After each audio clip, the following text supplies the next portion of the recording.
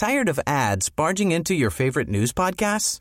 Good news. Ad-free listening is available on Amazon Music for all the music plus top podcasts included with your Prime membership. Stay up to date on everything newsworthy by downloading the Amazon Music app for free or go to amazon.com/news ad free. That's amazon.com/news ad free to catch up on the latest episodes without the ads. Support for MPB comes from the University of Mississippi School of Education, now offering an online master's degree in teaching. A state license can be earned after the first summer semester with an opportunity to teach grades 7 through 12. Accepting applications now through May. More information at education.olemiss.edu. Good morning. It's 8:30 on Tuesday, March 28th. I'm Karen Brown, and this is Mississippi Edition on MPB Think Radio. On today's show, a funding spat between the State House and Senate will likely result in a special session now that budget deadlines have passed. We'll have more on tug of war on Transportation Department funding. Then StoryCorps love of family overcomes miles and the difficulty of dementia. Plus, why a government health organization is warning African Americans about kidney disease. That's all coming up. This is Mississippi Edition on MPB Think Radio.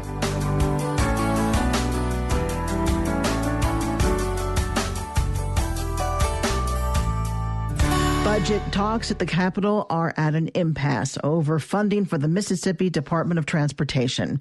Yesterday, prior to a 6 p.m. deadline, the House voted unanimously to send the Department of Transportation's budget back to committee for more work. What happened next was the almost simultaneous release of competing official statements from House Speaker Philip Gunn and Lieutenant Governor Tate Reeves, both Republicans. Reeves was first at 5:32, blaming Gunn and the House for trying to raise taxes on Mississippians through an internet sales tax. Gunn's release just a few moments later said the delay was a shot across the bow aimed at senators who Gunn says aren't doing enough to fund repairs to roads and bridges. Speaker Philip Gunn says the accusation of raising taxes is not accurate. The press release that I saw called what we had done an unconstitutional tax. There is no tax in here. That is just a misstatement. It is an error. It is a failure to really understand what our report does. The conference report that we delivered on a Saturday night as part of the negotiations simply says that if we ever collect any internet tax, a portion of that would go to roads. The language here is clear on that. It does not implement any tax. And no proposal that we have sent down there implements any tax. I know 480 was passed earlier in the session, and it did not implement a tax. It was simply a statement that whatever taxes, there's a tax already on the books, and it was just simply saying that those taxes would be collected and devoted to roads and bridges. But that's not even what this bill is.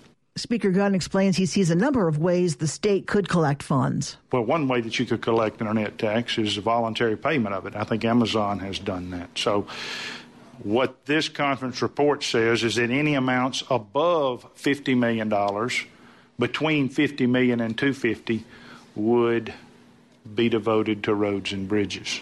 So the first $50 million, and again, this was to respond to an objection that was raised by the other end, was that we would take money out of the general fund. So we exempted the first $50 million. So if you take people like Amazon and others who voluntarily remit the tax, first $50 million of that would be exempted. And then the amounts between $50 million and $250 would be devoted to roads and bridges. And the amounts above that. But it's not the implementation of a tax. It just says whatever we collect, a portion of that would be devoted to roads and bridges. Another way that could result in more collections would be if the Supreme Court reverses itself on the Quill case. Another way would be if Congress were to act. But all this report says is if any of those things are to happen, then whatever monies we would collect would be, a portion thereof would be devoted to roads and bridges. So For his part, Lieutenant Governor Tate Reeves says he heard a different story about why the transportation budget was sent back to committee. He says it was originally blamed on representatives objecting to a series of projects. Projects, Reeves says, they all supported before. It was reported on the House floor earlier that the bill for the Mississippi Department of Transportation was recommitted because of projects that were in the appropriation bill. It was reported by a Democrat member of the House of Representatives that that was the case. That's certainly their prerogative to stand on the House floor and lie. That's not the way we do things in the Senate, but that's their prerogative to do that if they choose to. But what I want you to know as members of the media is every single one of those projects that's in the bill was in last year's bill. Every single one of those earmarked bills, and you can look it up online. Those projects were in the bill last year, and let me just hand this out to you. This was the vote on the floor of the House last year to fund every single one of these projects. As you can see, 120 members of the House voted last year to fund these projects. Reeves also disagrees with Speaker Gunn on internet sales taxes. Reeves says it does amount to a new tax and that House members are lying when they say it isn't. What this is about is the internet sales tax. And they so badly want to raise the internet sales tax that they're willing to blow up a budget agreement that they agreed to.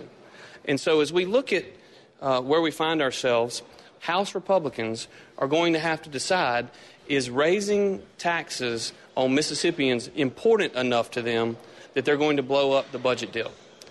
Is raising taxes, unconstitutionally raising taxes, important enough to them that they're willing to go against an agreement that they made, that they agreed to? Still, the lieutenant governor says there is open communication between both legislative leaders and the administration. The speaker and I are good friends. The governor and I are good friends. The speaker and I are good friends. We've had very honest conversations with one another, as we often do as we get towards the end of the process. And he is aware that they will have the opportunity to honor their commitment that their three conferees made, sign the conference report, and not blow up the budget. Because if they blow up the budget, we know what's going to happen. Either the governor is going to have to try to figure out a way to run the Department of Transportation, or the governor is going to have to call us into a special session. Again, an irresponsible decision made by House Republicans to spend $30,000 a day in a special session after they have reneged on the commitment that they claimed to have made. Speaker Gunn disagrees, saying there has not been adequate communication. He explains how, from his point of view, the House has already made compromises to appease the Senate. The stated objection to 480 was that it was the implementing an internet tax. So, to address that objection, we stepped back and we wrote 2939, which says we're not implementing a tax, but whatever comes in via the tax, we're going to devote a portion of it to roads and bridges. The stated objection then was, well, you're diverting $40 million away from the general fund. So we stepped back again to address that objection. We wrote a third time and put the $50 million threshold in there to remove that objection. So each time we've done something, we've stepped back, tried to address the stated objection to eliminate any objection to this. And that's part of the frustration I think you saw today is, let's have this discussion then. Let's talk. If you got a problem, tell us what it is. And there's just been no line of communication there. As it stands now, the Mississippi Department of Transportation is not funded after June 30th. No word yet on when a special session will be called to work out the details of MDOT's budget. In other news, more Mississippians are clocking in today as the state's unemployment rate has declined. As MPB's Alexis Ware reports, the unemployment rate is the lowest since May 2001. 10,000 more people are working in the state of Mississippi today. That's the latest report from the Mississippi Department of Employment Security. It shows that the unemployment rate for February was 5.2%. 0.3 lower than the rate in January and nearly 1% lower than February last year. Mary Willoughby is Chief of Labor Market Information at the Department of Employment Security. The economy is looking better. The unemployment rate is on a steady decrease. It's been decreasing steadily decreasing every month for about the last 4 years or more.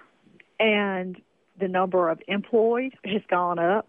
With 10,300 people gaining employment in February, the labor force, those employed and looking for employment, is the largest it's been since October 2012.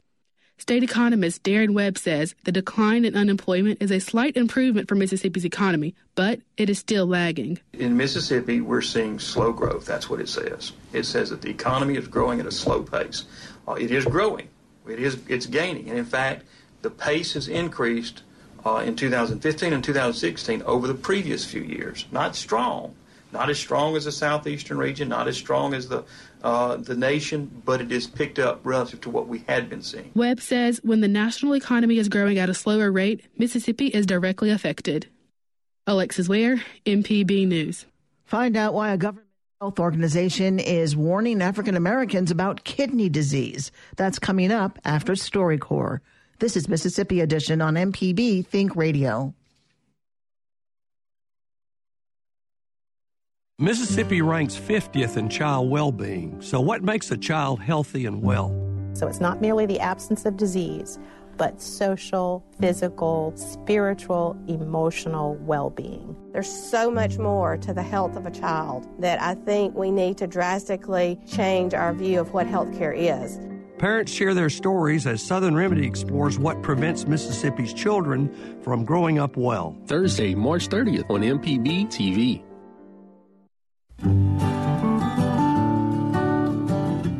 Jackson artist Ann Camille Saunders first came to Mississippi after her mother moved here in the late 1970s. Although Ann's mother meant to stay only a semester, she loved it and made Jackson her new home.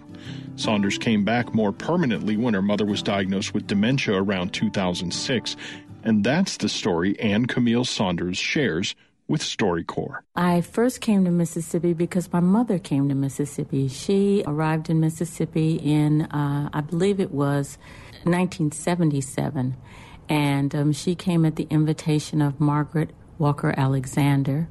She and Margaret were good friends, and Margaret invited her to do a semester of teaching at Jackson State University.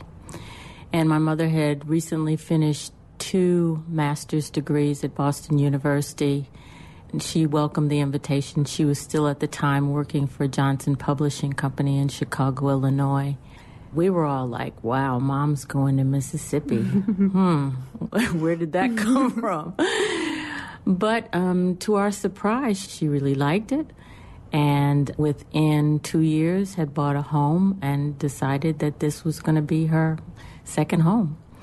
Shortly after, I think in fact during her first year down here, I traveled down here with my sons and fell in love with what she fell in love with. The people were beautiful and the state was lovely, and we loved the fact that she was teaching and she was happy.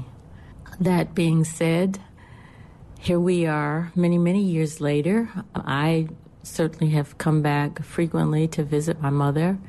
But in, I guess, 2005, my mom was diagnosed with dementia, and she didn't remember that she had been diagnosed, so she didn't know to tell anybody. But there were signs for all of us to recognize. In one of my visits, I guess probably around 2006, I decided that it was time for me to look at joining her here and becoming basically her caregiver. I had made commitments to her over the years that was something that I was willing to do, be with her in her declining years or in her advancing years. So in 2007, I came back to figure out how best to achieve the move. And in 2008, the move was finalized. I'm very happy that I was able to be with her for 6 years. It was very difficult, very challenging, but I wouldn't trade the time for anything in the world. My mother was a remarkable woman. Sort of like when you grow up with somebody, you just don't realize how profoundly special they are. And I guess everyone in their own way is special. I'm fortunate enough to have recognized this about my mom. She was a writer. She was an educator. The biggest realization for me was probably she loved me more than anyone else in the world. And any love that I have to give is because I was so loved by her. We can say that she was an influence. Her love definitely influenced you deeply, both in your move to Mississippi as well as how you share that love with others. That influence is something that, from your words, that's very significant. Would you say that she was the most influential or most important person in your life? I would have to say yes, she probably was the most influential and in many ways the most important. I have had a wonderful career as an artist and educator. My mother recognized a talent in me, interest in me, a passion in me. So I was put into art school when I was 5 years old at the Art Institute of Chicago and have had a art career all of my life. My mom was a tremendous influence on my life. She got me engaged in genealogy. She got me interested in antiques and thrift store shopping and all kinds of, just things that I think give me great joy. To hear more of our conversations from the StoryCorps Mobile Tour, go to mpbonline.org. The StoryCorps Mobile Tour visited Mississippi through a partnership with the Mississippi Humanities Council, the MPB Foundation, and Mississippi Public Broadcasting. Press conferences, executive orders, meetings with foreign leaders. There's plenty to follow in the first 100 days of the new administration, and NPR News will be there, digging deep into the facts and bringing you multiple points of view. Listen every day. This is Mississippi Edition on MPB Think Radio. I'm Karen Brown. African-American Mississippians are 3 times more likely to experience kidney disease than their white counterparts. That's why the National Institutes of Health are spending this month raising awareness about the disease. Kidney disease doesn't have many of the conspicuous symptoms of some other diseases, but those with diabetes and hypertension are particularly at risk. The NIH's Dr. Griffin Rogers joins us to talk more about the risks of kidney disease. Diabetes and high blood pressure are the most common causes of kidney disease in this country.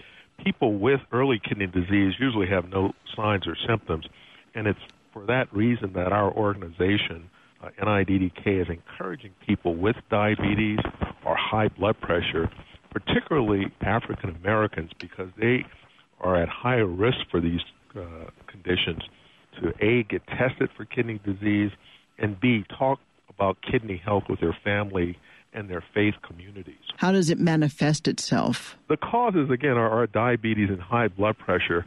The kidneys are important for a couple of reasons. One, regulating the amount of fluid, electrolytes, and waste that we produce each day during normal metabolism. It also produces a hormone that's important for keeping our blood count high. So as you develop kidney disease and your kidneys begin to fail, there's evidence that its ability to filter out those waste products are lost. And at the very extreme, just before you're developing kidney failure, that fluid begins to accumulate. Because these toxic waste products accumulate, you can develop some nonspecific symptoms, and you will become anemic because the kidneys aren't putting out that important hormone. And obviously, when you become anemic, you tire easily, you can't exercise, and things like that. So those are the manifestations. Unfortunately, those manifestations occur so late in the game that it's generally difficult to either prevent or delay the eventual complete loss of kidney function. Do you treat kidney disease by treating the cause of it? You do both.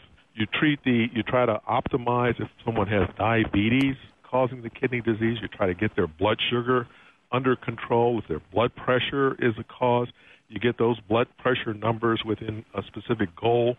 In either case, you try to maintain their cholesterol at a good number, and if they smoke, have them to stop smoking.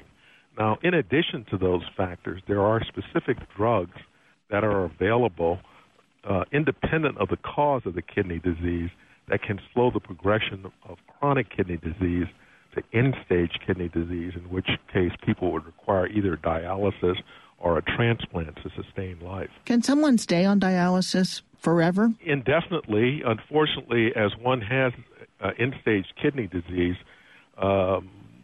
there tend to manifest other complications, such as heart disease and others. And it's usually those other complications, a tendency to develop infections more easily.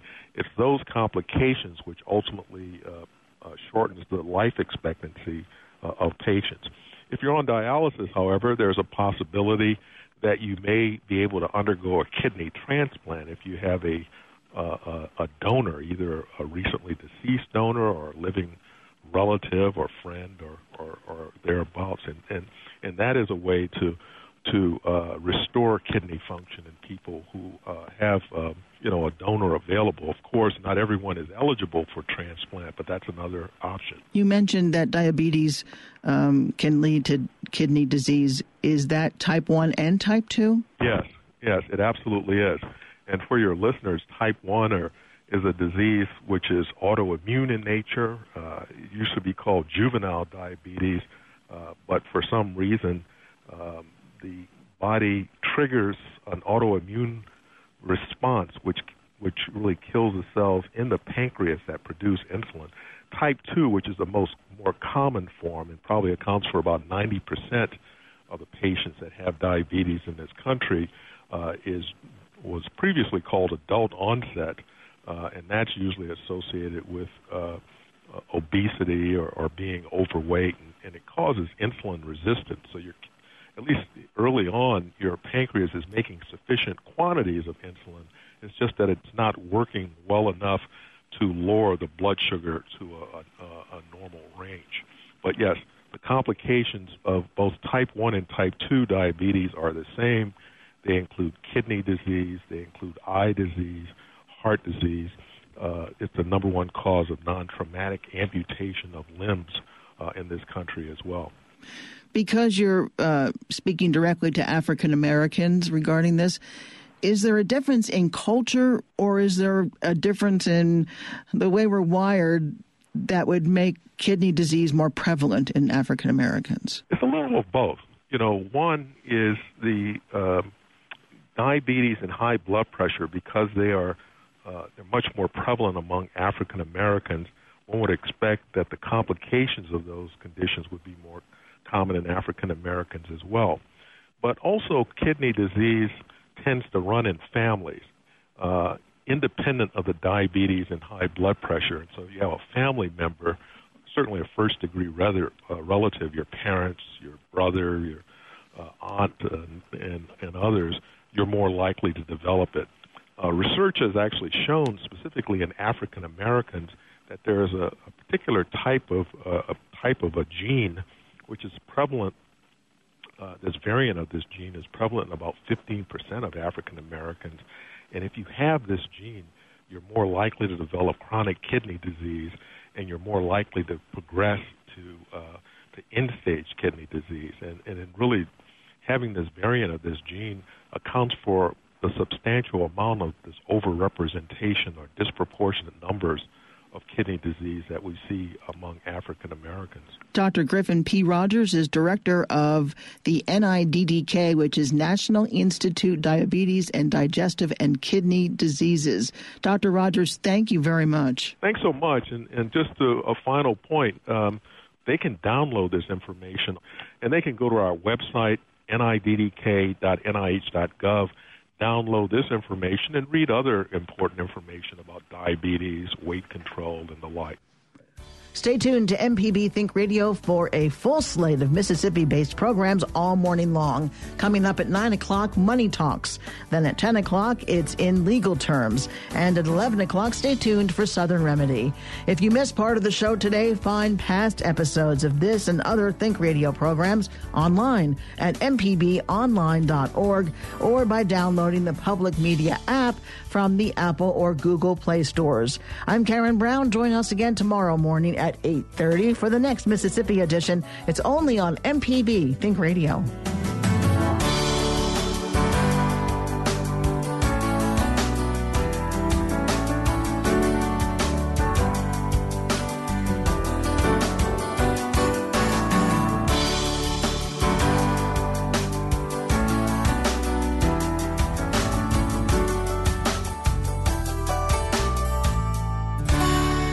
Support for MPB comes from the University of Mississippi School of Education, now offering an online master's degree in teaching. A state license can be earned after the first summer semester with an opportunity to teach grades 7 through 12. Accepting applications now through May. More information at education.olemiss.edu.